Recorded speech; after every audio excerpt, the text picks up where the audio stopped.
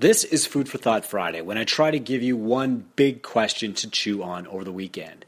This week's question is, who in your business is irreplaceable? Is it a staff person? Is there one linchpin whose leaving could disrupt the whole business?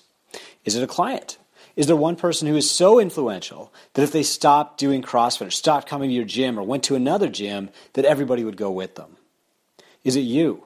Will people still come to your classes if you're not there? Do they believe in your brand, or do they just believe in your face? You probably know what I'm going to say next. To quote the Marine Corps, 2 is 1 and 1 is none. Redundancy breeds resilience.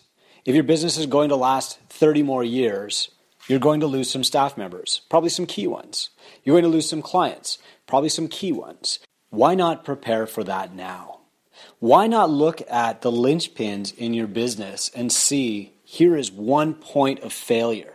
If this person goes, it could be disastrous. I'll give you a hint on how to solve the problem. Systems in a business can replace personalities, or at least they're greater than personalities. So if somebody leaves and they fulfill certain roles like personal trainer, CrossFit coach, GM, you can clearly define those roles, so it's a lot easier to move somebody else into those roles. The personality leaves, but the role doesn't change. We still need somebody to coach the class. We still need somebody to do personal training. So why not use this fantastic person, this linchpin, as a model of what you want in that role? Use them as an example. Record everything they do. Write it all down. Record what you do. When you're having a consultation with a member, hit record on your phone so that you become replaceable. Because someday you'll have to be replaced.